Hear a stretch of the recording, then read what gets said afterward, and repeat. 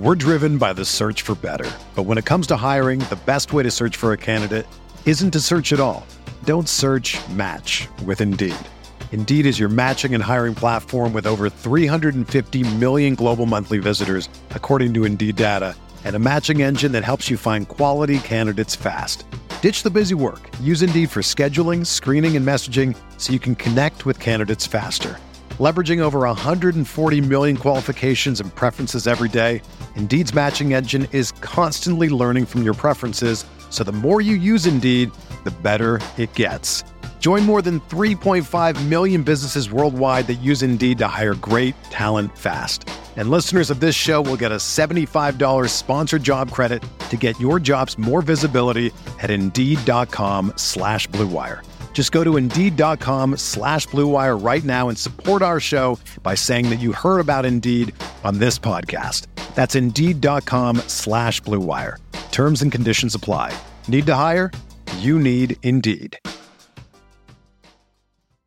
This podcast episode is brought to you by Coors Light. These days, everything is go, go, go. It's nonstop hustle all the time. Work, friends, family, expect you to be on 24/7. Well, sometimes you just need to reach for a Coors Light because it's made to chill. Coors Light is cold lagered, cold filtered, and cold packaged. It's as crisp and refreshing as the Colorado Rockies. It is literally made to chill. Coors Light is the one I choose when I need to unwind. So when you want to hit reset, reach for the beer that's made to chill. Get Coors Light in the new look delivered straight to your door with Drizzly or Instacart. Celebrate responsibly. Coors Brewing Company, Golden, Colorado. This is Greg Olson, here to tell you about my new podcast, TE1. On the show, I had a chance to talk to my fellow tight ends who have revolutionized the position from an extra lineman to a dual threat superstar. And just like my guests have changed the game, this year, NFLSundayTicket.tv is revolutionizing your NFL viewing experience. Stream all the live out-of-market NFL games every Sunday on your favorite devices and never miss a moment from your favorite players. Visit NFLSundayTicket.tv and use the promo code GREG88 at checkout and get 15% off your subscription. That's NFLSundayTicket.tv and the promo code GREG88. Subscribe to TE1 and get NFLSundayTicket.tv. An unmatched dual threat. Breaks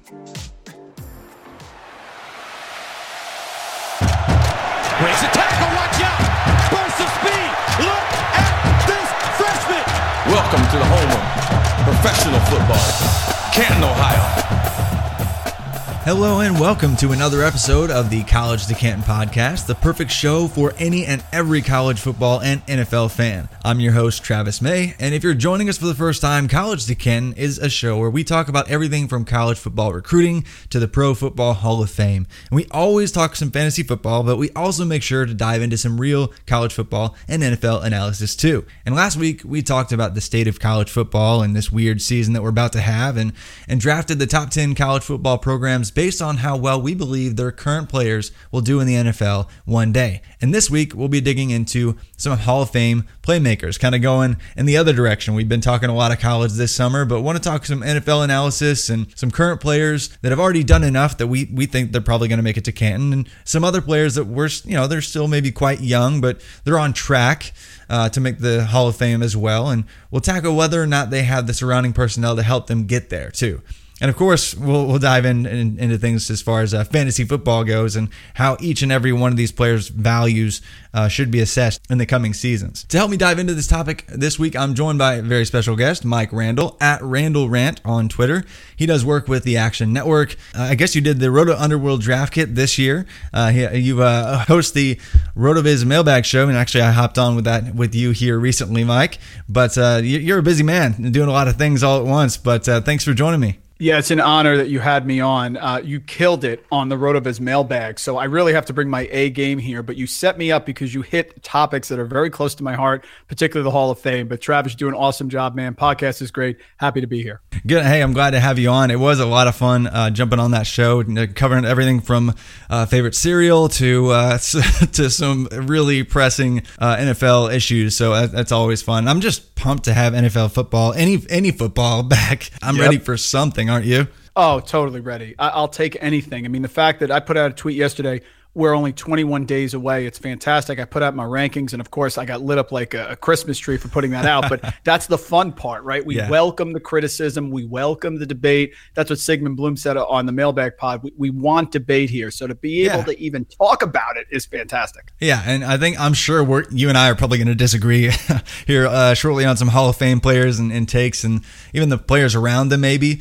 But I'm excited to just get your take on some Hall of Fame players and players that are already on that track at a very, very young age. And I'm going to reference throughout the show some of the polls that I actually put up on the College to Canton Twitter. Had 20 polls, had great results. I think every single one of the polls had at least 60 votes. Plenty of good sample sizes for these, just to see where the consensus was on if players are already going to make the Hall of Fame or if they're ever going to make the Hall of Fame. So that was a lot of fun. But before we dive into the topic, got to hit my FFPC stat attack of the week. The best place to play year-long, season-long fantasy football. 7 of the top 8 receivers all time in receiving yards per game are actually all current NFL players, if we count Antonio Brown as active, that is. But Mike, I'm curious if you can guess the other 6 wide receivers on that list. Oh, this is very exciting. No prep on this one at all. So here we go, folks. This will be fun. Hopkins has to be on there. Yep. And this is receiving yards per game. So it's not like just all career longs, per game numbers. So, Hopkins is number 8.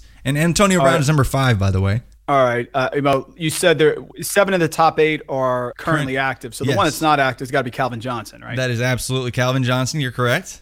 Somebody I don't like a lot in fantasy, but the 1,000-yard seasons have just been dominant since he entered the league. Mike Evans has to be there, right? Oh, absolutely. Mike Evans is up there. He's actually averaging over 80 yards per game career. He's number 6. Calvin Johnson's 4th, by the way. So we got Calvin Johnson 4, Antonio Brown 5, Mike Evans 6, DeAndre Hopkins 8. The top 3 and number 7 are still remaining. Michael Thomas, of course. Yep, Michael Thomas. I mean, he had, 150 catches last year. So, that probably helped him out. 87.5 yards per game career. That's number 2. Is Odell Beckham there, Travis? Is he still hanging around, even though he's been still terrible? Hanging around. Yes, he is. His first year, he had we look back at the raw per season numbers, and his first year was really impressive, but he missed the first 4 games, so it's even more impressive when you look at the just ridiculous stats he was putting up early on. So he's 86.8 yards per game. So all you're missing is number 1 overall and number 7. This is fascinating. Devontae Adams there or no? No, Devontae Adams has been a touchdown machine, but I'm impressed. That was the first one you missed. I'll go ahead and give you the last 2. Julio Jones is number 1. Julio. Because when you look back at the early parts of his career, a lot of people were concerned with, I think back in 2011, 2012 when Roddy White was still there, they were talking about the soft tissue injuries that Julio Jones was having. He missed a lot of games. But since then, he's absolutely dominated. 96.2 yards per game, almost 10 more yards per game than any other wide receiver in NFL history. And number 7 is AJ Green, surprisingly. That's the one. I was looking at the late round guys, so I was trying to get the outlier. AJ, yes. Yeah, but no, and I think with that, it's easy to forget that he's been so dominant because 2 out of the last 3 years, he's missed so much time. So it's crazy. And we'll get to him and whether he's deserving of the Hall of Fame discussion here shortly. But let's dive in, continue with wide receivers with the Hall of Fame Playmakers debate here. I kind of wanted to start off with the players that I thought were already in. So obviously the current active players still automatically in. Larry Fitzgerald has to be in the conversation. He's up there behind only 2 players all time in terms of receiving yards. I mean, realistically, he's in the GOAT conversation. He's probably not anybody's number 1 overall. Not very many at least. So Larry Fitzgerald. Any debate there for you with him being a Hall of Famer? No, and I'll answer this, Travis, as I'm a hard mark. I'm going to answer these questions in twofold. Number 1, would I put them in? And number 2, do I think they will get in? Because there is a chasm of difference between that from what I found. Absolutely. My go-to for the narrative-based subjective people out there is what goes on the plaque. And I just want to mention one player from baseball and then we'll come back. Bert Blyleven is in the Hall of Fame. And if you look at his plaque, Travis, it mentions him being Dutch and talks about his knee-bending curveball. Those are not reasons to be in the Hall of Fame. You need to have stuff. Yeah. So with Fitzgerald, does he get in? Of course he gets in. He gets in mine, yours, and everybody's. Why? He led the league in receptions twice, 2005, 2016. He led the league in receiving touchdowns twice, and he's got 5 seasons over 100 receptions and 9 seasons over 1,100 yards. He's absolutely in. Yeah, that's what really matters. Like the longevity, I think it matters to an extent, but the top end ceiling of just impressive all pro just consistency is tough to come by. And so obviously Fitzgerald, first name, there's no question. But moving on to a player who's still got probably, maybe 2, 3, 4 years in him still left. I mentioned Julio Jones having about 10 yards more than any other wide receiver per game in NFL history. Yes, he's in the pass friendliest era ever, but he's still outpacing even the most impressive current players to date. So for you, is it kind of a no-brainer? Like, would you like to see him doing it? Like, what does he still have to do? No, Julio's in, and he's in because, and you can't compare across eras, and we'll get into this a little bit later, maybe we talk about quarterbacks, but it's different. It's a different time. It's a different system. If you took Art Monk and you placed him now, he'd probably have 130 catches a year. So you can't go by that. But Julio Jones has been one of the best receivers in his era, maybe the best, period. No debate. Led the league in receiving yardage once, 2015. And he had 136 receptions that year. That's a spicy meatball. That's a lot of receptions. So I know he only led it once, but that was a really big year. You talked about it, most receiving yards per game. That does it on its own. He led the league in receiving yards twice. He had 1,871 receiving yards in that big year. That was second only to Calvin Johnson, I think. And he led the league 3 times in receiving yards per game. Plus, he went to the Super Bowl, and Travis had that catch that should have went down in Super Bowl history as one of the greatest catches ever. But, of course, it won't. Yes, Julio is a slam dunk Hall of Famer, one of the greatest receivers of all time. Absolutely. And I don't want to spend too much time on the slam dunks, but, man, you nailed every bullet point. I think you could. All-Pro, 2 seasons, just absolutely outstanding. On pace to easily eclipse 1,000 career receptions as well. So any way you want to slice it up, maybe you want to pick apart his touchdown percentage or whatever, but that's incredibly nitpicking, an absurd playmaker. Glad to see him still making ridiculous plays for the Falcons. Now, I do want to speak to how he probably caps Calvin Ridley a little bit, just because I keep seeing Calvin Ridley, he's going to break out, it's going to break out from some people, and I'm thinking Calvin Ridley is actually going to be capped by Julio his entire rookie contract. And when he finishes up his rookie contract, he's already going to be 27 years old. So what are you doing with Calvin Ridley? He's not in the Hall of Fame conversation, obviously, but Julio affects him in a big way and still does. So what happens with him? What are you doing with Calvin Ridley in your fantasy football leagues? That is a superior question. I talked about this with Evan Silva on the first mailbag. He loves Ridley this year. This is the issue. I think that there is a path. I'm higher than consensus on Ridley. I understand he doesn't get a lot of yards after catch, which is odd. You would think a player like with his skill set would. But Julio Jones does have a history of nagging injuries, and he is getting older. I'm usually not a big overrating the injury guy. Like Will Fuller, I love this year. I don't really care if he's injury prone because I don't want to miss the year that Will Fuller gets 16 games in. There you go. But you have to at least incorporate the fact that Julio does get nicked up from time to time. Mohamed Sanu is not there anymore. I don't know if Hayden Hurst is a 1-for-1 replacement for Austin Hooper. So I do see a path to more targets for Ridley. I think they're going to have to pass a lot, Atlanta. They have a difficult schedule. I get it. So I'm higher on Ridley than consensus. I see the concerns, though. I'm not saying he's an alpha wide receiver 1, but do I think Calvin Ridley in that offense, if Julio's nicked up a little bit, could find a path to low-end wide receiver 1? Yes, I do. It's probably in the upper quartile of outcomes. Right. But, yeah, I like Calvin Ridley. I think he's solid because that could be, when all's said and done, if Hurst is not really a Hooper replacement, a consolidated Thielen Diggs-like target share. Yeah, and we've seen every single year you got 4 tandems that are all give us 2 top 24 wide receivers, and Ridley's already kind of done that already. Kind of snuck in that range, and I think he can do it again. But yeah, I'm just thinking, when he was initially drafted, I think a lot of people were thinking, man, wherever he goes, he could be the team's wide receiver 1. He just might not be that, and that's okay. But he can still give you some fantasy goodness. I think for me, he's around that wide receiver 18, 19-ish range. That's fair. Yeah, that's fair. For this year and maybe next year, just as long as Julio is still contributing in a big way. But yeah, I think it hurts when you have to share the field with somebody that great. But I think that offense, because of the volume, will prop up at least two guys and perhaps Hayden Hurst, like you mentioned. So that should be a lot of fun.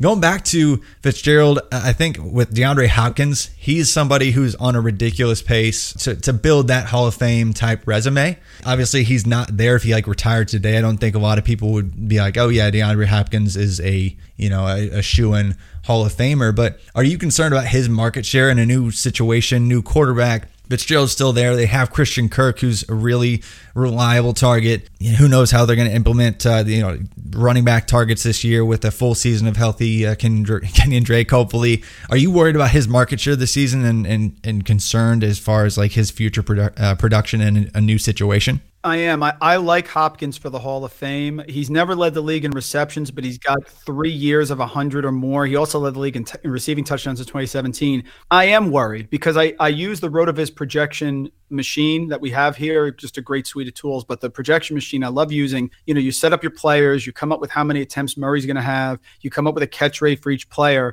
Every time I do it, Travis, I can't get DeAndre Hopkins to a top 10 wide receiver finish. I can't.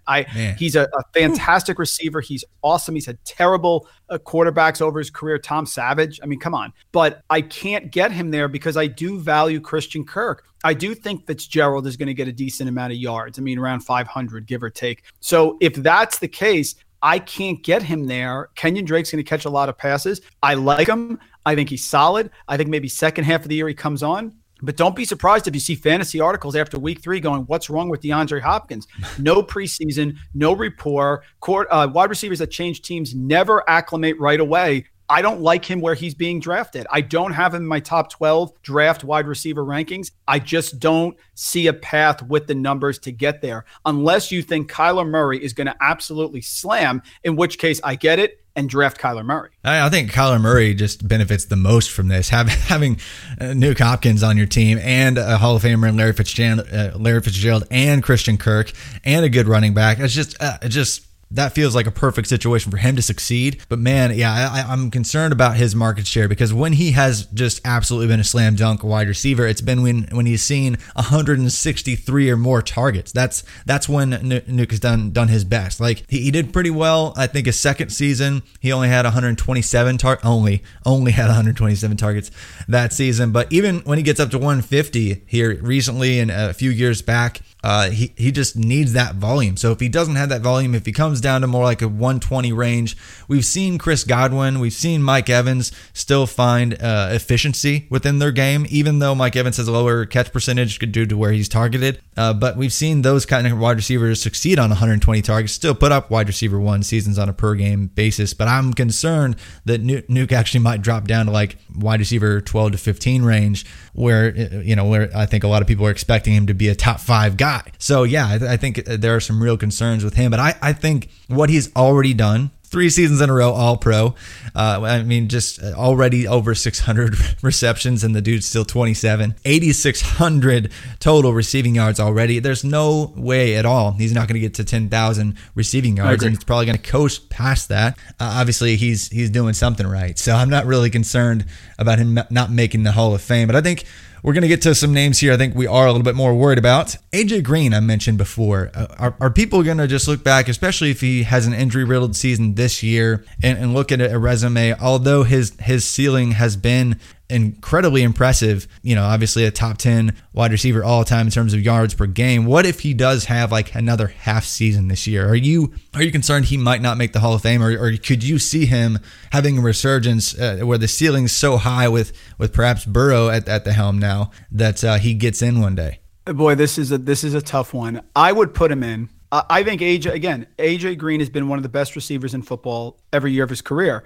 Ernie Banks didn't win a World Series, but we can't go back and give him a World Series, but we can acknowledge that he was one of the best players in baseball. That's what AJ Green has been. Listen, I think this year's a big year. If he has a solid year this year, I think it cements it. But, the problem is if you look back, he went 15 games, 16 games, 16 games to start his career. So very solid right off the bat, banging out 1,000 yards, 5 consecutive seasons. Then he missed 3 games, but he had a strong start. Then he got a full season. And since then, he's gone 10 games, 16 games, and 9 games. So he's a little erratic. He is the second leading receiver in Bengals history behind Chad Johnson. I think he's about 1,800 yards away. So if he plays 2 more years, he's probably going to get there. That means something to me because it is the Bengals. It's not an equivalent playing field. He's not out with Bill Walsh in San Francisco. He's not there with Andy Reid and the Chiefs right now. Yeah. So I think he's in. I think any question is eliminated with a big year this year, but I think he's in either way. AJ Green has been a fantastic receiver on a terrible team. Yeah, absolutely, and it's a shame that he's had to put up with the bad team. You hate to see good players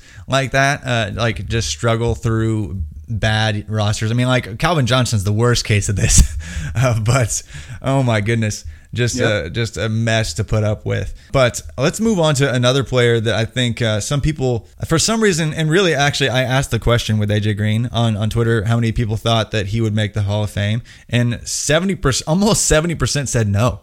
Which I think it's just crazy recency bias when he's just kind of just magically coasted to just shy of 10,000 yards already. Even if he does kind of falter and kind of slows down in a big way, I think we've seen exceptions, like even at the tight end position with like Shannon Sharp, like he didn't have like a perfect end down the stretch to his career and maintaining the elite levels of production. Like even some older generation wide receivers kind of phased out and just stuck around and had a few 400, 500-yard seasons. But if the ceiling's high enough and he's close enough to that kind of 10,000-yard mark, I think he's going to get in. But Mike Evans, I asked who thought Mike Evans would make it to the Hall of Fame, and almost 60% said no. I mean, I'm not sure where you mentioned you don't like him a ton, but he's just, all he's done is crank out 1,200-yard season after 1,200-yard season. He's literally averaging 1,200 yards per year throughout his first 6 seasons. He's got like 1,000 more yards than anyone else in the most impressive wide receiver class we've ever seen in the 2014 group. 1,000 more yards than Odell Beckham, 1,000 more yards than even Jarvis Landry, who's surprisingly up there on the list. What are your thoughts on Mike Evans? Because I don't understand the hate for him.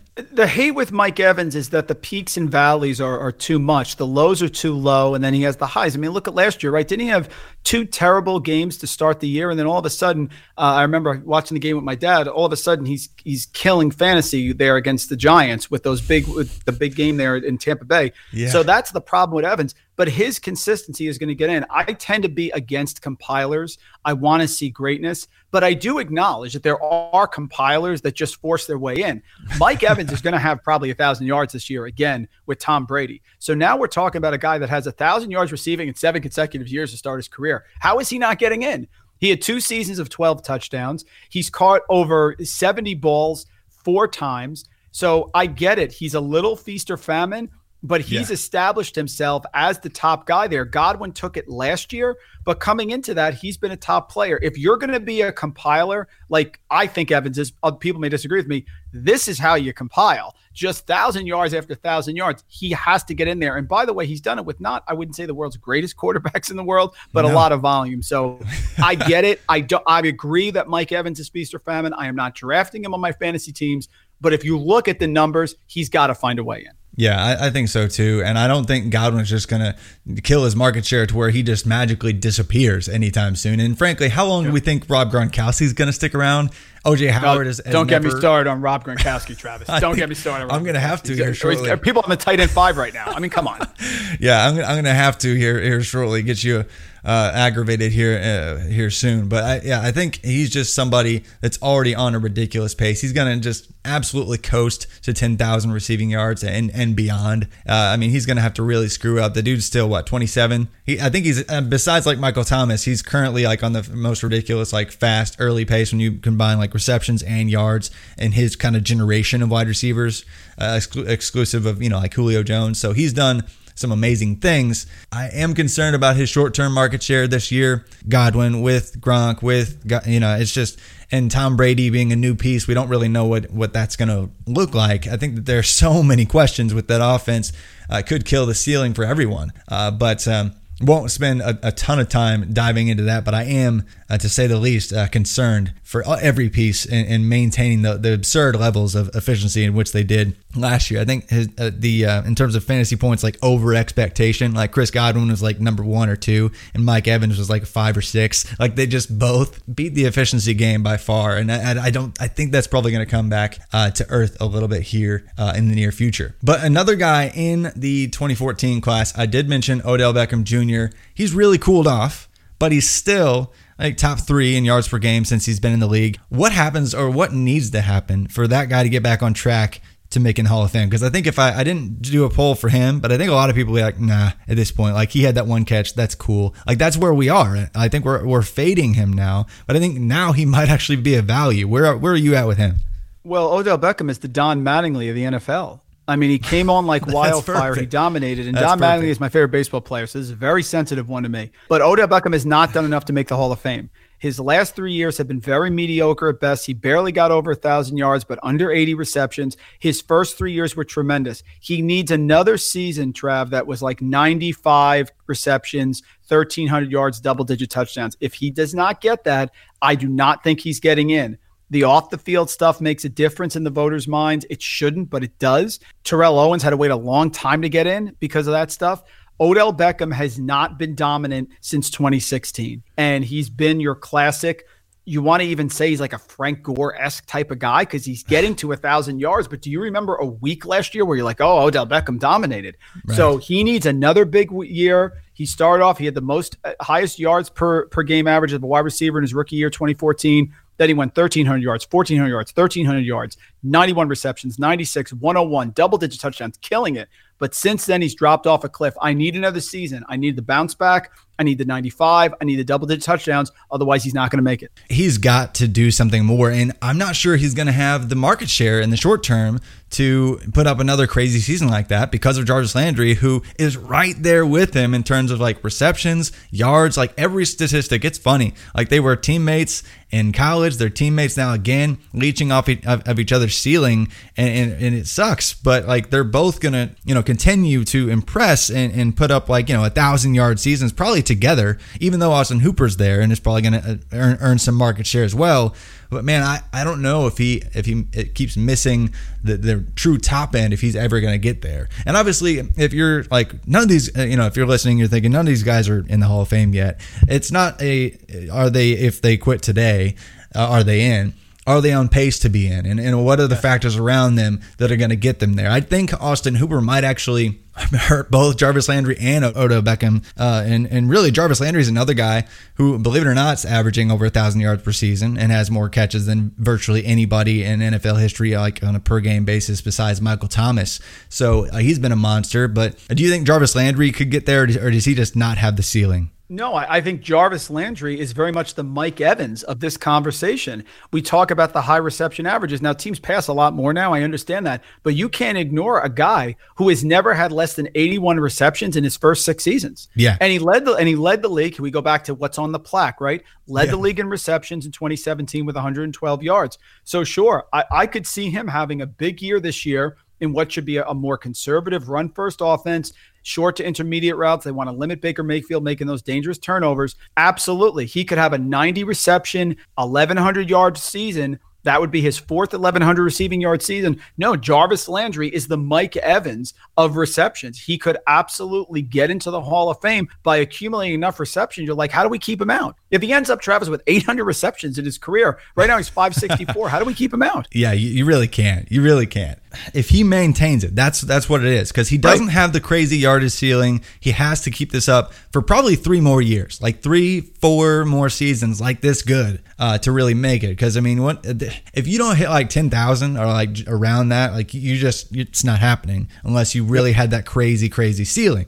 So he has to keep doing this for 3 or 4 more years, and that's where a lot of these guys are. But Michael Thomas, mentioned him already, don't want to spend a whole lot of time. Michael Thomas, even though Drew Brees is going to be gone here soon, how in the world is this guy not already on pace to be in the Hall of Fame? His yards per reception is low. His ADOT, his average depth of target is low. Whatever. Like I don't care if you put up 150 receptions in the NFL and like catch over 90% of the balls that are thrown your way. You're doing something right. Yeah, I wonder how good he's going to be when Taysom Hill's throwing those passes, right?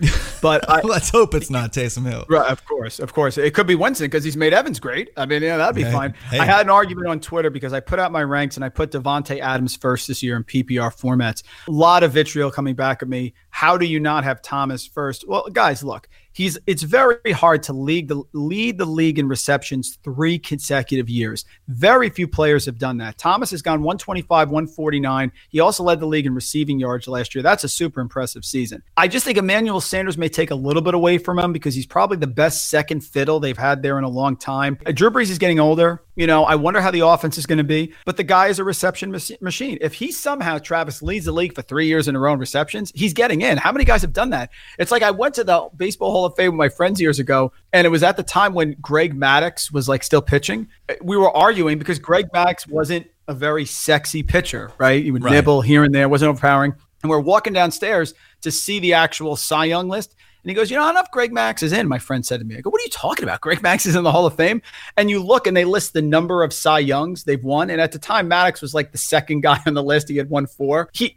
Thomas is going to have that sort of resume of receptions that you're going to be like, how do I not put him in there? Yeah. He's been tremendous. Sure, he's benefited being in New Orleans. And if Jarvis Landry was there, maybe Jarvis Landry would be close to this number. But Thomas is there. He is producing, and he could lead the league in receptions 3 years in a row. And if he does, I think he's in, absolutely. Yeah, I do worry about Emmanuel Sanders eating into his ceiling. I don't think he's going to catch 150 freaking balls again. I think it's going That's why I put Adams first. Yeah, right, exactly. It's probably going to be only 120 or 125 or whatever it is this season, and that's still ridiculous. So I think he'll be fine. He's going to make the Hall of Fame. He's already on a ridiculous pace. A few more guys that I just thought were interesting that are currently averaging over 1,000 yards per season when they're healthy. T.Y. Hilton, 16th all-time in receiving yards per game. He just had one down year. He could resurge with the healthy Rivers. Are you concerned, with Michael Pittman or Paris Campbell really taking his market share this year? I feel like he's the guy that Rivers is going to have to trust this year. Yeah. See, this is my no. I'm not. Okay. T.Y. Hilton is not. He's not making the Hall of Fame. T.Y. Hilton was not the top receiver on this team when Reggie Wayne was there. So he had the monster 2016 year, 91 receptions, almost 1,500 yards. That's fantastic. But after that, he's had injury issues. He only played 10 games last year. So it matters to me if you're A.J. Green and you're the number one guy on the Bengals, absolutely for the majority of your career, that's part of the narrative that's going to get you in. I have never thought of T.Y. Hilton. He's been a strong receiver. He's been a wide receiver 1. But has T.Y. Hilton, in my mind, ever been a top 5 wide receiver in the NFL in a season? No, I've never thought of him that way. So I'm going to say no to T.Y. Hilton. I'm concerned this year because he is getting older. He's on the wrong side of 30. Yeah, I love him in a dome. And when I'm filling out my DFS lineups, my wife just walks by and goes, play T.Y. Hilton if he's in a dome. That's all she says. I get it. I cannot put him in as one of the greatest wide receivers of all time. I can't. Fair. He'd have to have a ton of yardage and reception totals, and I don't think he's there. I don't see him as that, so I can't put him in. He did actually lead the league in receiving yards that year. Yep. It was 2016, so that's great. He has one season of crazy, Hall of Fame-esque production. I think if he doesn't get there, up to that echelon again for at least a year or two, it's not going to happen. So it probably isn't going to happen. But just an interesting name because he's up there in all the stats, almost in that conversation, but he's probably one of the first out. I think another guy that's still in the first out tier, Keenan Allen, 14th all time in receiving yards per game. And he's just missed, the one full season, still kind of young, still pacing pretty well. Not quite there with the upper echelon of the Evans in terms of, or Hopkins or Michael Thomas in terms of receptions or yards per game. Quite, but and I think this year could hurt him. I don't know if he gets in just based on the fact he's going to have to put up with Tyrod Taylor or Justin Herbert for the next few years, and then he's going to be 30. Do you see any way he gets in? What's amazing too that I think plays into the minds of the voters is having a run, having a consecutive run. You had 3 or 4 seasons to start the year like Odell Beckham. People remember that. Now that luster is starting to come off of there, but he can easily recapture it. And then all of a sudden, if Beckham had a huge year this year, they would just lump his entire career together. The first 3 that were dynamic in this one. Keenan Allen is the reverse. His first year was solid, 71 receptions, 1,000 yards. Yep. That's not great, but it was solid. After that, the injuries, only 77 receptions, 700 yards, 67 receptions. 2016 was a lost year. So all of a sudden you're looking at Keenan Allen's been in the league for 4 years and has never produced a Hall of Fame season. That hurts him. That does hurt him. Then after that, bang, he has the year in 2017. That was great. Last year, 104 receptions. That was great. So I think Keenan, if he can get to like 90 receptions with Tyrod, maybe God forbid you get double-digit touchdowns one year, which he never has, that would help him a little bit, but he's not in for me. And I put him even behind T.Y. Hilton right now, who I don't like, because again, the start of his career matters. Momentum matters with the Hall of Fame. Yeah, absolutely. So he has to carry that. He's been averaging 100 receptions per year for 3 years in a row. That's crazy. But still, he has to do a little bit more. So I think he falls short. A couple other guys, Tyreek Hill, somehow averaging 1,000 yards per season despite missing 4 games last year and being a 5th-round pick, coming into the league as a 5th-round pick and still averaging those kind of crazy numbers, being the fastest player in all of football. Now he gets to play with however long he's there with Patrick Mahomes, despite the off-field stuff, which is pretty bad if we believe all of what he's been accused of. Can he make it? Like, even if he's got some crazy off-field stuff early on, if he stays clean from here on out and his ceiling is crazy with Patrick Mahomes, do you see him making it? Yeah, right now, I think it's very iffy on him. Let's be sure he's not a gadget guy. Everyone has tried to copy Tyreek Hill. He had the fantastic 2018 season. 2017 was really, really strong as well, but he hasn't been a high reception guy, so he's a big play guy. Now, he's with the right quarterback to be a big play guy, but that injury last year knocked him back a little bit. He gets injured again, and by the way, already has a hamstring strain. I could easily see a path where he falls off a cliff. Yeah. So the off-the-field stuff is certainly prevalent as well. He's an exciting player. He's an explosive player. But here's my point. If he doesn't finish the career, Deshaun Jackson's going to have a better chance of getting in than Tyreek Hill. Deshaun Jackson was Tyreek Hill before Tyreek Hill was even here, doing a million things, running back the punt against the Giants. Coughlin's throwing the clipboard in the air. So if you're a gadget guy, which is what I mean by that, is not a 110 reception guy. But right now, I could see a path where he does not make it. Yes, I think he's got to stay healthy, and if he stays healthy, he'll produce. Yeah, Deshaun Jackson is actually low-key, like almost top 40 all-time in receiving yards. So, I think he's just done it for so long.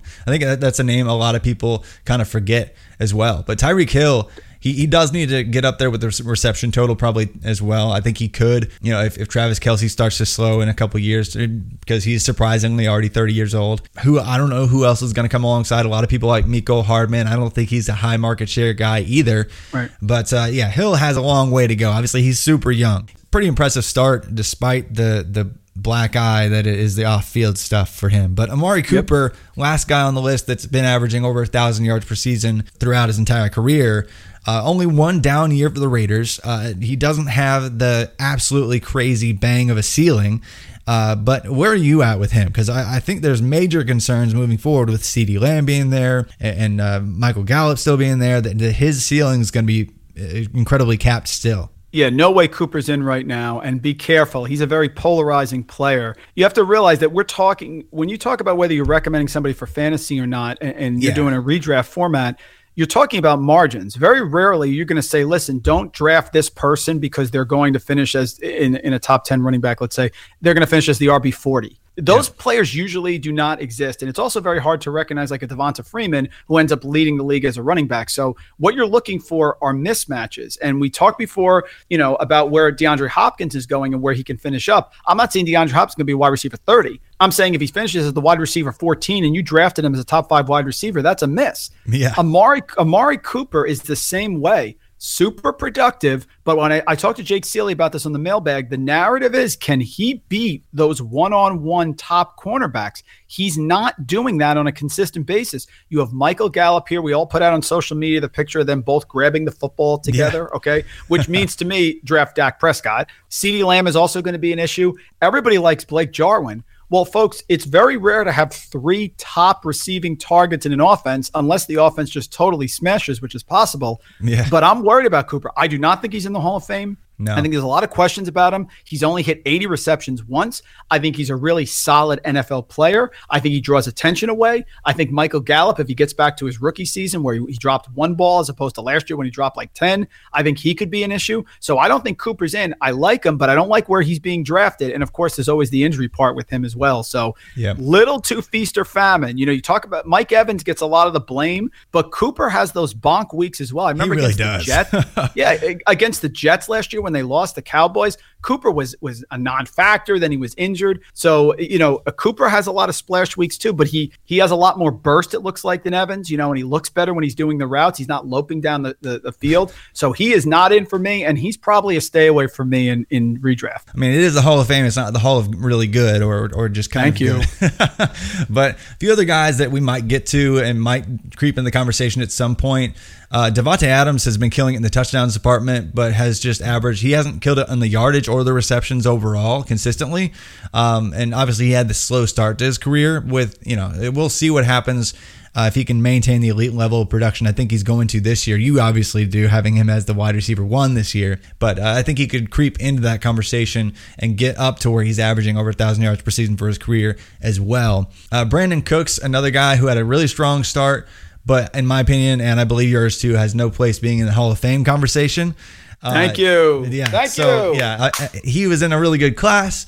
It was impressive that he produced on multiple teams. Still a really good player, but he's going to probably never have the early career market share that he's ever had. We've probably seen the best of him at this point. Allen Robinson, a guy who's just been the victim of the worst quarterback play of all time and has still averaged over 900 yards per season anyway, could creep into the convo. And then Stephon Diggs, over 900 yards a season. Juju Smith-Schuster, one down year, but could really bounce back. Kenny Golladay and Chris Godwin, all guys that could creep into the Hall of Fame conversation one day, but not quite.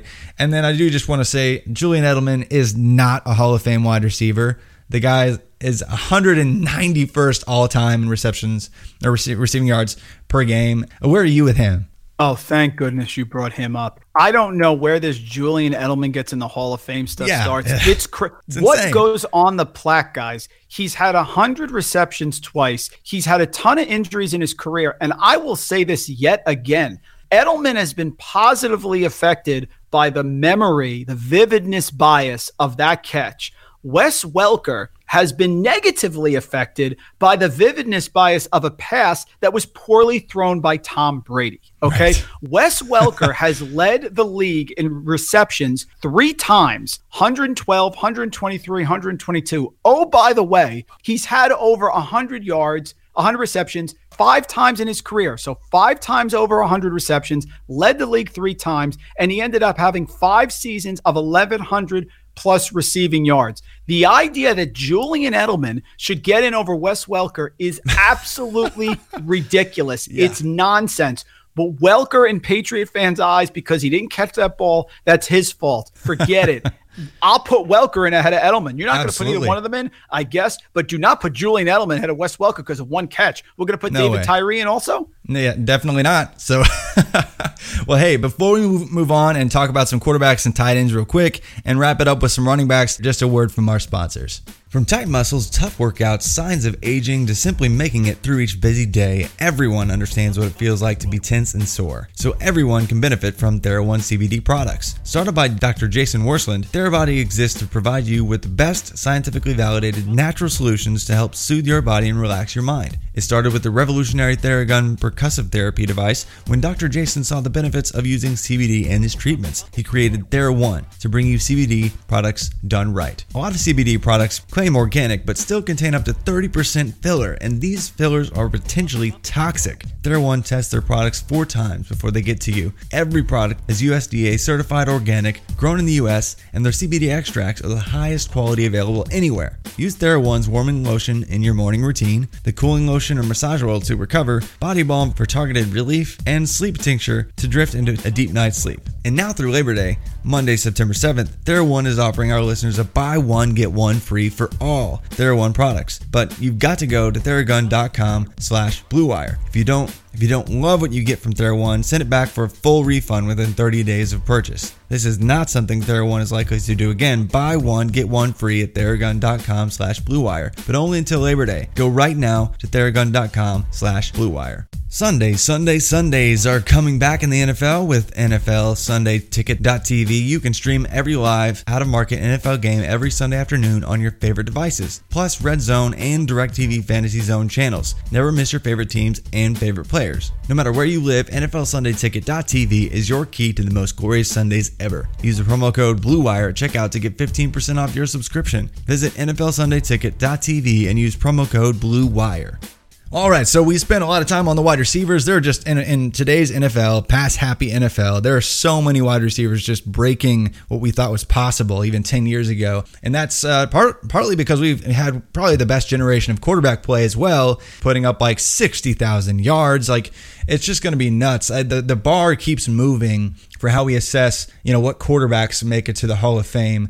Obviously, current guys that are going to make it: Drew Brees, no-brainer; Tom Brady, no-brainer. We could spend a little time on Eli Manning if you want, but the 2 Super Bowls are probably going to push him over the top. I think, Aaron Rodgers is a no-brainer, even though he had the incredibly late start. His ceiling was just too incredible to really avoid. But the guys alongside of Eli Manning, like Big Ben, and Phillip Rivers, like, do you think all 3 of those players make it into the Hall of Fame just because of the ridiculous totals that they put up in their career? Let's go one by one on this, if you don't mind. Big Ben is in. Big Ben is in. You win multiple Super Bowls, even though people forget, man, that first Super Bowl he was not great in. No. I love when people talk about Tom Brady. He wasn't great in his first Super Bowl either. But when you win multiple Super Bowls as a quarterback, you're going to get in. I believe the only player I can think of quarterback that didn't get in with multiple Super Bowls is Jim Plunkett. Is that possible? Yeah, and that was just because it was like he did it in a backup reserve role twice. Yes. Yeah. Eli Manning is going to get in. And here's why. I'm out here on the East Coast, so this becomes a hot topic. Eli Manning is not a Hall of Fame regular season quarterback. He's not. The interceptions are very high. But there is something to be said for performing great in the postseason. It's very difficult. I've argued this with people about LeBron James and Michael Jordan. The biggest difference is Michael Jordan closes games with scoring. LeBron James' greatest play at the end was a block. Okay, he's not a great late game scorer. Eli Manning was fantastic. He had 2 Super Bowl wins over the preeminent dynasty that existed in our era, the New England Patriots. And oh, by the way, one of them was one of the greatest upsets of all time, either one or 2, however you want to look at it. Oh, man. That matters. Performing in the clutch matters. I wouldn't do it without a decent amount of regular season production. Robert Horry in the NBA has 7 rings, big shot Bob in the postseason. So I wouldn't just put him in, but he's done enough, Trav, in the regular season that he gets in. And listen, if you're going to have 2 rings and you're going to be the quarterback of that team and you're going to beat Bill Belichick twice, that goes on the plaque. That's stuff. So whether you would take him in a regular season game in Miami in November doesn't matter. What matters is he has had an accomplished career. Absolutely. Phillip Rivers, though, he hasn't got the Super Bowls, but he's been more impressive in the regular season and consistently so than Eli Manning and Big Ben. What are your thoughts with him? I'm not going to put Phillip Rivers in. Man. And here's why. Phillip Rivers is a great NFL quarterback, but to me, he's not one of the greatest quarterbacks of all time. He's led the league in passing yards once. He's led the league in attempts once. He's had a ton of interceptions, a lot of high interception year, 20, 21, 18, 20. In many ways, man, he's like Eli without the rings. There really is a lot, but he's passed for a lot of yards. He's never had a 30-point fantasy game or something like that. It is career out that should, but for our purposes, it matters. He's not had like a Mike Vick game, and that's partly because he looks ridiculous when he runs. But to me, he is the classic, really good NFL quarterback, really strong. I don't think he's one of the elites. I can't put him up there with, and I get it, he's a much better regular season quarterback than Eli Manning. 100%, there's no debate. But the problem is he doesn't have enough stuff for me. What's going to go on the plaque? He was a really good quarterback for the Chargers for a lot of years. Yep. I don't know what else to put up if there. He was like the quarterback for any other team, even, like, I think that would help him too. That's totally true. If he was on the Giants and they didn't make that trade, he probably is in, right? He's a victim. It's not, we can't go back and just say, well, if he went on another team, because we don't know that. Like, we can't take away that Eli did beat the Patriots twice, because he did. And in the same way, I can't put Phillip Rivers in. I know that's a minority thought, but I just can't. I don't know what I would put on the plaque. He's got 8 kids. I think they're going to look through. They're going to look back through rose-colored glasses and see all the ridiculous numbers that he did. He'll get in. Yes, I agree. He will get in. He will get in, even if he doesn't deserve it. Somebody's going to call him this generation's Dan Marino because somebody's going to do it. But Matt Ryan, Matt Stafford, those two. I'm just curious on your thoughts there because they're also going to pass up in terms of raw stats all 3 of the guys we just mentioned. So Stafford's not in yet for me. Remember, he used to be, if he can only stay healthy, Matt Stafford. Now he has, except for last year, of course. But he's not. See, that's the same thing. Matt Stafford is not one of the greatest quarterbacks of all time to me. And he loses games. Like the old hats love the wins, right? So yes, the wins. And Matt Ryan, he does have an NFL MVP. That means something, man, because not a lot of quarterbacks get MVPs. That are not in the Hall of Fame. That matters. I think Matt Ryan's going to get in. I think Matt Ryan is what Phillip Rivers wants to be, a compiler, but he's got a few more things than Rivers has. So I think Matt Ryan gets in. Yes. Yeah. And I'm not saying that he's a much better quarterback than Phillip Rivers at all. But if you look at the resume, do I think the voters will put him in? Yeah, I think they'll put all the guys in we just talked about. Yeah. But I think Matt Ryan deserves to get in. That MVP matters. It's a big deal. I think it does too. And really, I asked Twitter. Twitter doesn't think that Rivers is gonna get in, but more people thought Rivers would get in than Matt Ryan. Over 60% don't think Matt Ryan's going to get in. He had the MVP. He made it to a Super Bowl and should have won. Obviously, a lot of people are gonna think of the 28-3 loss and knock him for that. But man, he's when you look at his overall resume, he's gonna have enough to get in. Russell Wilson, I think obviously is going to get there. Already has a Super Bowl, has been just dominant. It is still like 31 years old. Patrick Mahomes, obviously already the greatest of all time, so he's going to get in. You know what's funny? I've got his argument too, man. Listen, if Patrick Mahomes breaks his leg tomorrow and never plays again, he's not better than Peyton Manning. He's not better than Tom Brady. But yes, considering what he's done, no one has had a better start to their NFL career as a quarterback than Patrick Mahomes. Last quarterback, because there are a bunch we could dive into, but Cam Newton, do you think he has a career resurgence in New England? And people are like, oh wow, he's actually measuring up in the numbers. He's already had the most ridiculous rushing profile ever, and he's been an adequate passer, had an MVP, made it to the Super Bowl, lost. But do you put him in? Because 67% of the people that I asked on Twitter said no. I think Cam Newton is really close. He does have the MVP, which matters. He hasn't had the regular season consistency because of injuries. And remember, I said the consistency, right? Remember the start of the career with Odell? That was Cam's start. Now, if Cam had a big year this year, he's a lock. I think this year is a huge year for him. If he leads the Patriots to an 11-5 record, they win a couple playoff games, they get to the AFC Championship, he's in. That's going to make a difference because people have forgotten just how good Cam Newton was. Before that injury in 2018, Cam Newton was killing it as a fantasy quarterback. So I think this is a big year for Cam, but he's right there. He's like Matt Ryan's profile without the longevity and consistency because of the injuries. Let's go over to tight end. Only active tight end right now that's probably already in, no matter what you say, locked in category is Jason Witten. We don't really need to break down him that much. He's already done a lot, even though he was a compiler for a long time. He's just too far up the boards for me. Like, is that an already in for you? Yeah, Jason Witten is a guy I've argued a lot about, but he's another one of these guys who's compiled and he's done. Tight end is different because the impact, your tight ends are not getting MVPs, right, Trav? They're not leading the league in receptions.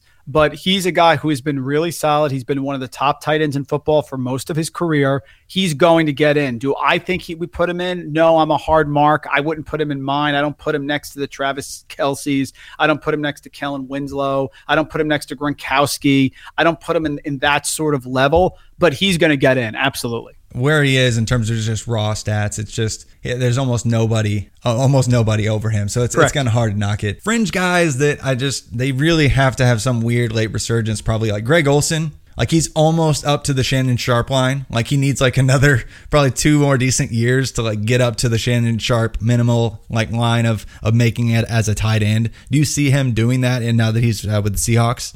If you're asking me if Greg Olsen is going to end up being in the Hall of Fame, the answer is yes. Greg Olsen is going to get in there because they will put him in, and he's of the same ilk to me as Jason Witten. I think it's the same type of guy.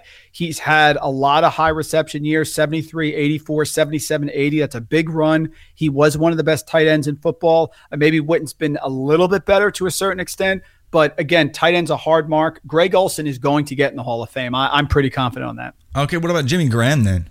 See, Jimmy Graham, I don't put in. I think Jimmy Graham had that one season where he had, the 16, 18 touchdowns, whatever it was. Like 1,300 yards. I remember writing I remember writing next year about how he should not be taken in the first round. People are killing me on that. I'm like, guys, if you're going to take in your traditional leagues, not a tight end premium, a one-position starter, like a Jimmy Graham or a quarterback, they have to smash. And sure enough, he didn't smash. Jimmy Graham, after he left New Orleans, was not great. So I don't put Jimmy Graham in. No, and I don't think he's going to get in. Yeah, you mentioned, though, Travis Kelce. Do you think if Travis Kelce was done today that he'd be in, like just on a per game, like ridiculous, like window of production basis? Or do you think he probably still needs 3 or 4 more decent years? Because it's like his overall stats like don't measure up yet. Like he needs, in terms of just raw numbers, like he needs some help there. He's tethered to the right quarterback. He's had a run here. I'd say, what do you have since 2015? He's had 70 more receptions. He's had 83 or more receptions 4 years in a row. Yeah. He's had 4 consecutive years of 1,000 yards receiving. And oh, by the way, he got the Super Bowl. I think Travis Kelce's getting in. I do too. I do. I think even if it was today, he would. I think he gets in even if it's today. Yeah, because he ends his career. I mean, Travis Kelce has been a top 2 or 3 tight end in football for the last 4 years. Yeah, and I think a tight end, that's good enough. Yeah, and he's been a part of just this redefining of what a tight end is in the NFL. And everyone associates what the modern NFL tight end is with him, Rob Gronkowski, and that's the list. Like in George Kittle maybe. And it's funny, I asked just to be funny, like, do we think George Kittle's going to make the Hall of Fame? Almost 80% of people are already like, yep, George Kittle, Hall of Fame. Vividness bias, man. Vividness bias. They see it. They also see, by the way, the target share that could be like 180 targets this year in that offense. Yeah. So, I mean, he's going to continue, and he's already on the fastest pace of any tight end in NFL history, actually. Like, more impressive than even early Gronk. Like, he's already almost up to like 1,000 yards per season. So if he continues in any way like this for like 3 or 4 years, he could call it quits at like 27 and make it.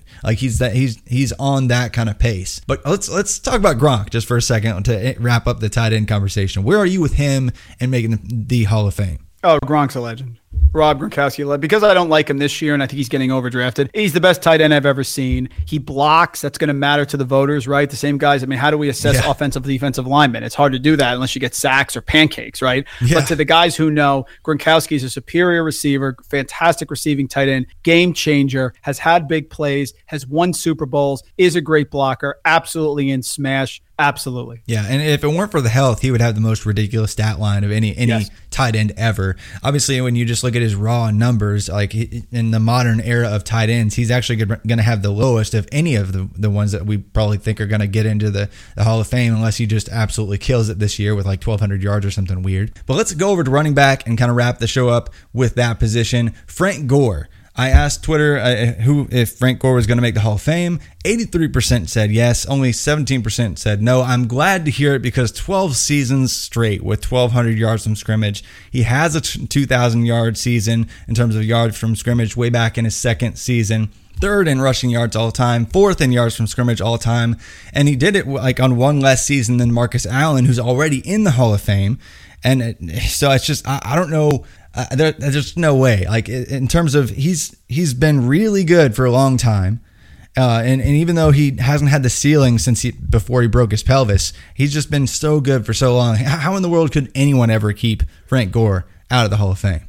He's going to get in. He's a slam. He's a slam to get in. I would not put him in. See, here's my issue. Frank Gore to me has never been one of the best running backs in the NFL. You just said it perfectly. Really good production year after year, but is he going to get in the Hall of Fame the way it's constructed right now? Absolutely, 100%. Look at his rushing yards, 1,600, 1,100, 1,000, 1,100, 1,200, 1,200, 1,100. That, to me, 1,000 yards is not what it used to be. What is it, 67 yards per game? Is he going to get in? Yes, he's going to get in because in the current construct of the Hall of Fame, really good for a long period of time is equivalent to great for a short period of time. I love Frank Gore. Who doesn't like Frank Gore? He's like everybody loves him. Do I think in the middle of like the 2012 season, I thought Frank Gore was one of the best running backs in the NFL? No, I never did. That's why I don't put him in. But is he going to get in the Hall of Fame? 100% is. I think if you ask people like in 2005, 2006, you'd have a different answer. It's just funny that we can go that far back and ask the question, because he's been in the league longer than virtually everybody. Like, he's got a son that's about to go into college. Like, if he really just cranks it out and works hard for the next 3 years, he could be on the same team as his son. So funny. It's true, though. It's true. That'd be one of those things on Twitter. Like, Frank Gore it's like they have the Russell Wilson thing now. Russell Wilson, has 2 pairs of glasses when he reads or whatever, because he's very conservative. Frank Gore, like, if you said Frank Gore's kid is actually older than him, people would believe it. Yeah, they definitely would. But Adrian Peterson, another guy, the obvious already in category, just based on what he's done. 1,600 yard seasons, has a 2,000 yard season, 4-time All-Pro. It'll be interesting to see if he, really holds on to the job one more year and has one great year. Do you think that's in the cards, given that Geis is gone now and Antonio Gibson's very unproven? Bryce Love, what is he going to be? Like, do you think he could actually provide us some value for fantasy this year? I don't think so. They love Gibson. They're playing him all over the place. Yeah. I mean, AP, of course, is getting in, just a dominant performer across the board, not to mention the MVP. But I think he's limited. I think he's very much like Frank Gore was last year in Buffalo. This point. Yeah. No, I don't think so. I think they're going to use other ways, but he could be the goal line back. It's just amazing. Guy's a physical specimen. Won't spend a whole lot of time there. We've talked about Antonio Gibson here recently on the pod as well, but moving on to some other guys that definitely don't have it locked up just yet. It's funny to me, like, when we talk about, recency bias affecting everything, and it really does in just a ridiculous way, because Le'Veon Bell is actually, to this day, still 3rd all-time in yards from scrimmage per game, behind only Jim Brown and one other player that we'll get to here shortly. He's already got nearly 10,000 yards from scrimmage, which is already like 123rd all-time.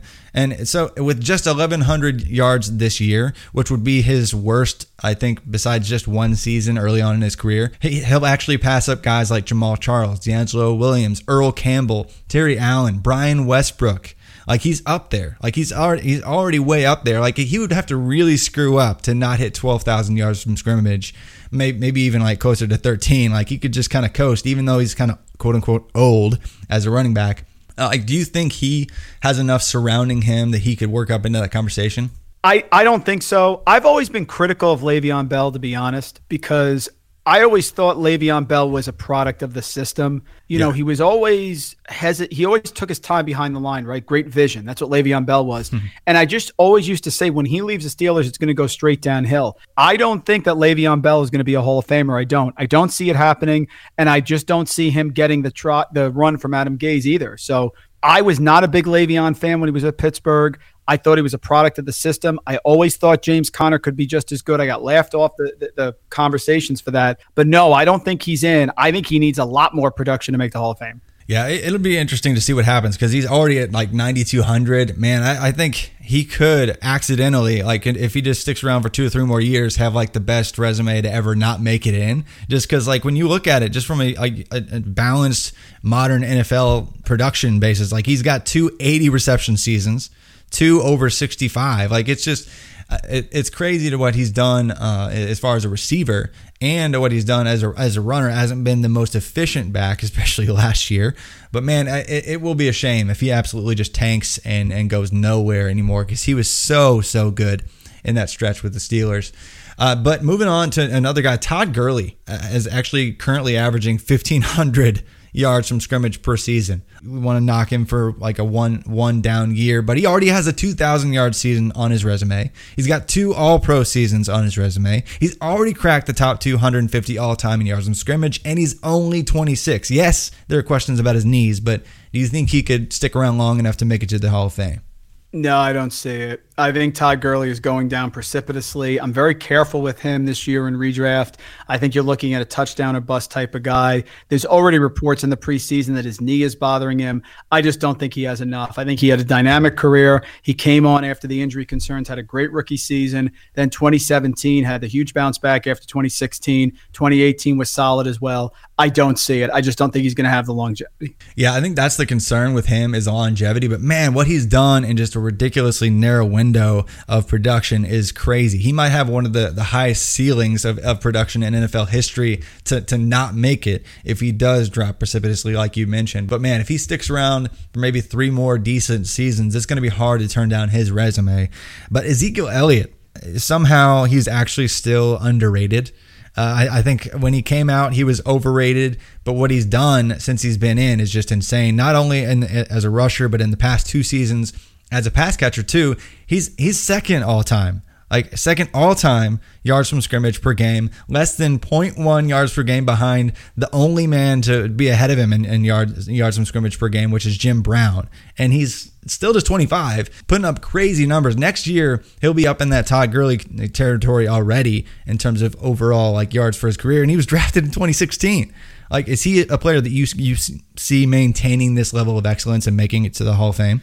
Oh, yeah. I mean, you couldn't. A great company there with Jim Brown. You can't have a better start to a career than he has. He's led the league in rushing twice, which, by the way, in and of itself is something that goes on the plaque, right? NFL best rusher 2 years. And then yards per game, 3 consecutive years to start the career per scrimmage as a running back. So, yeah, he's had a great career. I think he's in a great system. He's a product of a great system. He's very reminiscent of me, Travis, of Emmitt Smith. I remember Emmitt Smith. He was not one of the most physically gifted Barry Sanders-esque sort of, Earl Campbell bulldozer guys. But you know what? He produced. Ezekiel Elliott is very much of that ilk, and he's had a fantastic career. He's well on his way, definitely. Absolutely. I think, and the way that he stayed healthy, let's just knock on wood here for him here, but let's just hope he maintains that level of health and excellence as both a rusher and a receiver. And if anybody's going to get on that beating Emmitt Smith pace, it looks like it could be Ezekiel Elliott. But moving on to the last couple 3 guys that are younger, and obviously they've got a ton to do before they're even really in the conversation. But already, you got Christian McCaffrey up to almost 5,500 yards from scrimmage in 3 years. He's averaging over 1,800 yards from scrimmage per season. He already has a 2,300 yards from scrimmage season on his resume. Still only 24. He would be the ultimate Gale Sayers type. If he had 2 or 3 more years of ridiculous top end, almost 2,000 yards from scrimmage production, and then had something happen, I feel like he could, at age 26 or 27, leave the league and he would go in. Oh, yeah. McCaffrey's not there yet, but he's close. I mean, he's redefining the position, right? He's basically saying, I can be your lead wide receiver or your second best wide receiver and your star running back. Phenomenal. Yeah. I mean, he's well on his way. If he stopped right now, of course, not in only 3 years, but well on his way, man, with the total yards. I mean, a cut of the Marshall Faulk type of mold is what he is. Absolutely. Another guy that is in that way, but maybe not to the same level as Alvin Kamara, still averaging 1,500 yards from scrimmage per year, even with a down year, I guess you could call it last year, still only 25, still has a long way to go. He's definitely not in the same stratosphere as McCaffrey is, but in that same kind of mold. I think as we see the NFL continue to change, those 2 backs could actually both stick around for a long time and get there. Yeah, I've had a lot of conversations recently with people bashing Alvin Kamara, are we still going to fall for that again? Guys, 302 targets, 243 receptions, and by the way, 37 touchdowns in 3 seasons. Yeah, think about those numbers. What's the problem, guys? Does he have to have 1,000 yards rushing? Is that the new thing? So you'd rather have Frank Gore than him? Is that what we're talking about here? 302 targets in 3 years. I don't get it. I don't get the hate. So it's nonsensical. But another guy, moving on, Saquon Barkley, 1,700 yards from the scrimmage so far on average, and he's already got a 2,000-yard season to his name. We never talk about players this early. He's been in the league 2 seasons, but he's already putting up the most ridiculous start to a career we may have ever seen, besides guys that we've already mentioned, like Christian McCaffrey and Ezekiel Elliott. If he has another 1,700-yard, 2,000-yard type effort this year, even despite one of the worst offensive lines in football still, by many measures. What does that say about Barkley? Because I feel like he's already, he could, 3 more years and he's another Christian McCaffrey type that could be in that conversation, even if he had his career ended early. Yeah, Saquon is my overall RB1. I have him ahead of McCaffrey. I follow the Evan Silva school of thought, which is no running back has repeated as the top PPR fantasy back since Priest Holmes back in 2002, 2003. So you can't tell me that McCaffrey is likely to do it. You can say he's going to do it, but you can't say he's likely. I have Saquon Barkley first. He's now got Jason Garrett, the clapper. He's going to be there running the ball like he did with Ezekiel Elliott in Dallas as the offensive coordinator. So I love Saquon. He's been fantastic. Last year, even though he got injured, he comes back from the high ankle sprain way quick. That was like Adrian Peterson when he recovered from the ACL injury. So I'm all about Saquon. He could be one of the best ever when all said and done. Yeah, and last year, I think one thing that people don't take into account as much is they had, I think, probably 1,400 or 1,500 wide receivers actually go down with injury at some point throughout the year. So he was just facing some nasty boxes all the time. People knew what they were going to do. So I want to see him healthy. I want to see another 2,000 plus from him because he can do it. One more final comparison here, because I asked Twitter between LaShawn McCoy and Marshawn Lynch. Asked if people thought that, if either one would make the Hall of Fame. 78% of people said LaShawn McCoy would not make the Hall of Fame. 52% actually said Marshawn Lynch would, but when you actually put the resumes right next to each other, LaShawn McCoy has 2,000 more yards from scrimmage than Lynch, and he's done it on 2 fewer seasons.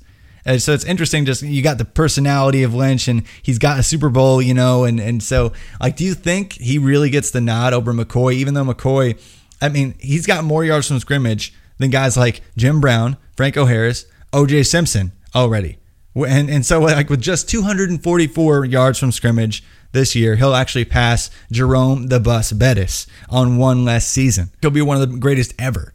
Do you see either of those or both making it? They're both going to get in. I put Marshawn's career ahead of McCoy's because he had the big play moments. He did. And that rumble when they were 7-9 against the Saints, that video makes a difference. Lynch was a big time player. He did well in the playoffs. The Super Bowl matters.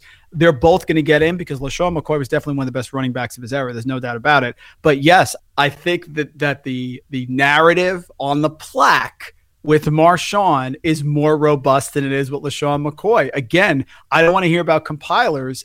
It just doesn't stand out to me. So if you asked me in my mind who I remember more, it's Marshawn Lynch because of those big moments. But yes, I think they're both getting in. And I think a lot of people don't think that McCoy will because they're just thinking about his Buffalo years and his Chiefs years. And it's like, the dude was a monster for so long. Like he was, and his ceiling was so high. So I think he's a no-brainer to me. And it's funny, I think he's going to actually keep Keyshawn Vaughn off the field early on this year. They're already talking about Keyshawn Vaughn only perhaps week 1 being a kick returner. Beat writers were asking questions of Bruce Arians, what is Keyshawn Vaughn's role? And the answer was, well, he's maybe going to be a kick returner in week 1, and we'll see from there. And so I'm not going to dive into the can of worms that is Keyshawn Vaughn's ceiling. But I think early on, McCoy is going to have a role on this offense and could pad the stats at least for one more year. So I think he definitely gets in. I think they both get in, like Marshawn Lynch just on that one run alone, which is probably the best run I've ever seen ever against the Saints in that run. So can't say enough about either one of those players. But man, this has been a blast. Just diving into all these players, their Hall of Fame resumes, even some young guys that I think are just changing the game at their position. But Mike, before we kind of sign off and wrap things up, you want to kind of plug anything that you're excited about, things that you're working on and doing right now? No, I just got a lot going on. Thanks for having me, Trav. This is great. It's just a great time. It flies by because these are passionate arguments, Hall of Fame sports, and it's just great to be talking about sports again. No, RotoViz mailbag, folks. You hear it here. So many great people like Travis as well with the content that we're putting out. So absolutely there. Love it. I do my picks and a lot of write-ups for the Action Network. I'll be doing game previews this year as well. So, and then Roto Underworld Draft Kit, I worked on that, did some of the videos. So across the board, I just love it. It's a great time of year. So happy the NFL's back, and it was a pleasure, man. Thanks for having me on. Yeah, glad to. And listeners, if you want to check out any of the cool RotoViz tools that we have going on here, like the projections tool Mike mentioned earlier in the show, you can go to rotoviz.com. We've got tons of tools that can help you win your fantasy football leagues. If you just go to rotoviz.com, go to checkout, and apply the 2020 RV radio at checkout, you get 10% off a 1-year RotoViz subscription. Please do remember to leave a rate and review and put a question in your review so we can get that on the show. But thanks again for listening. It's just been a blast. Only 9 episodes in. Podcast's been well received. Looking forward to many episodes of the College to Canton podcast.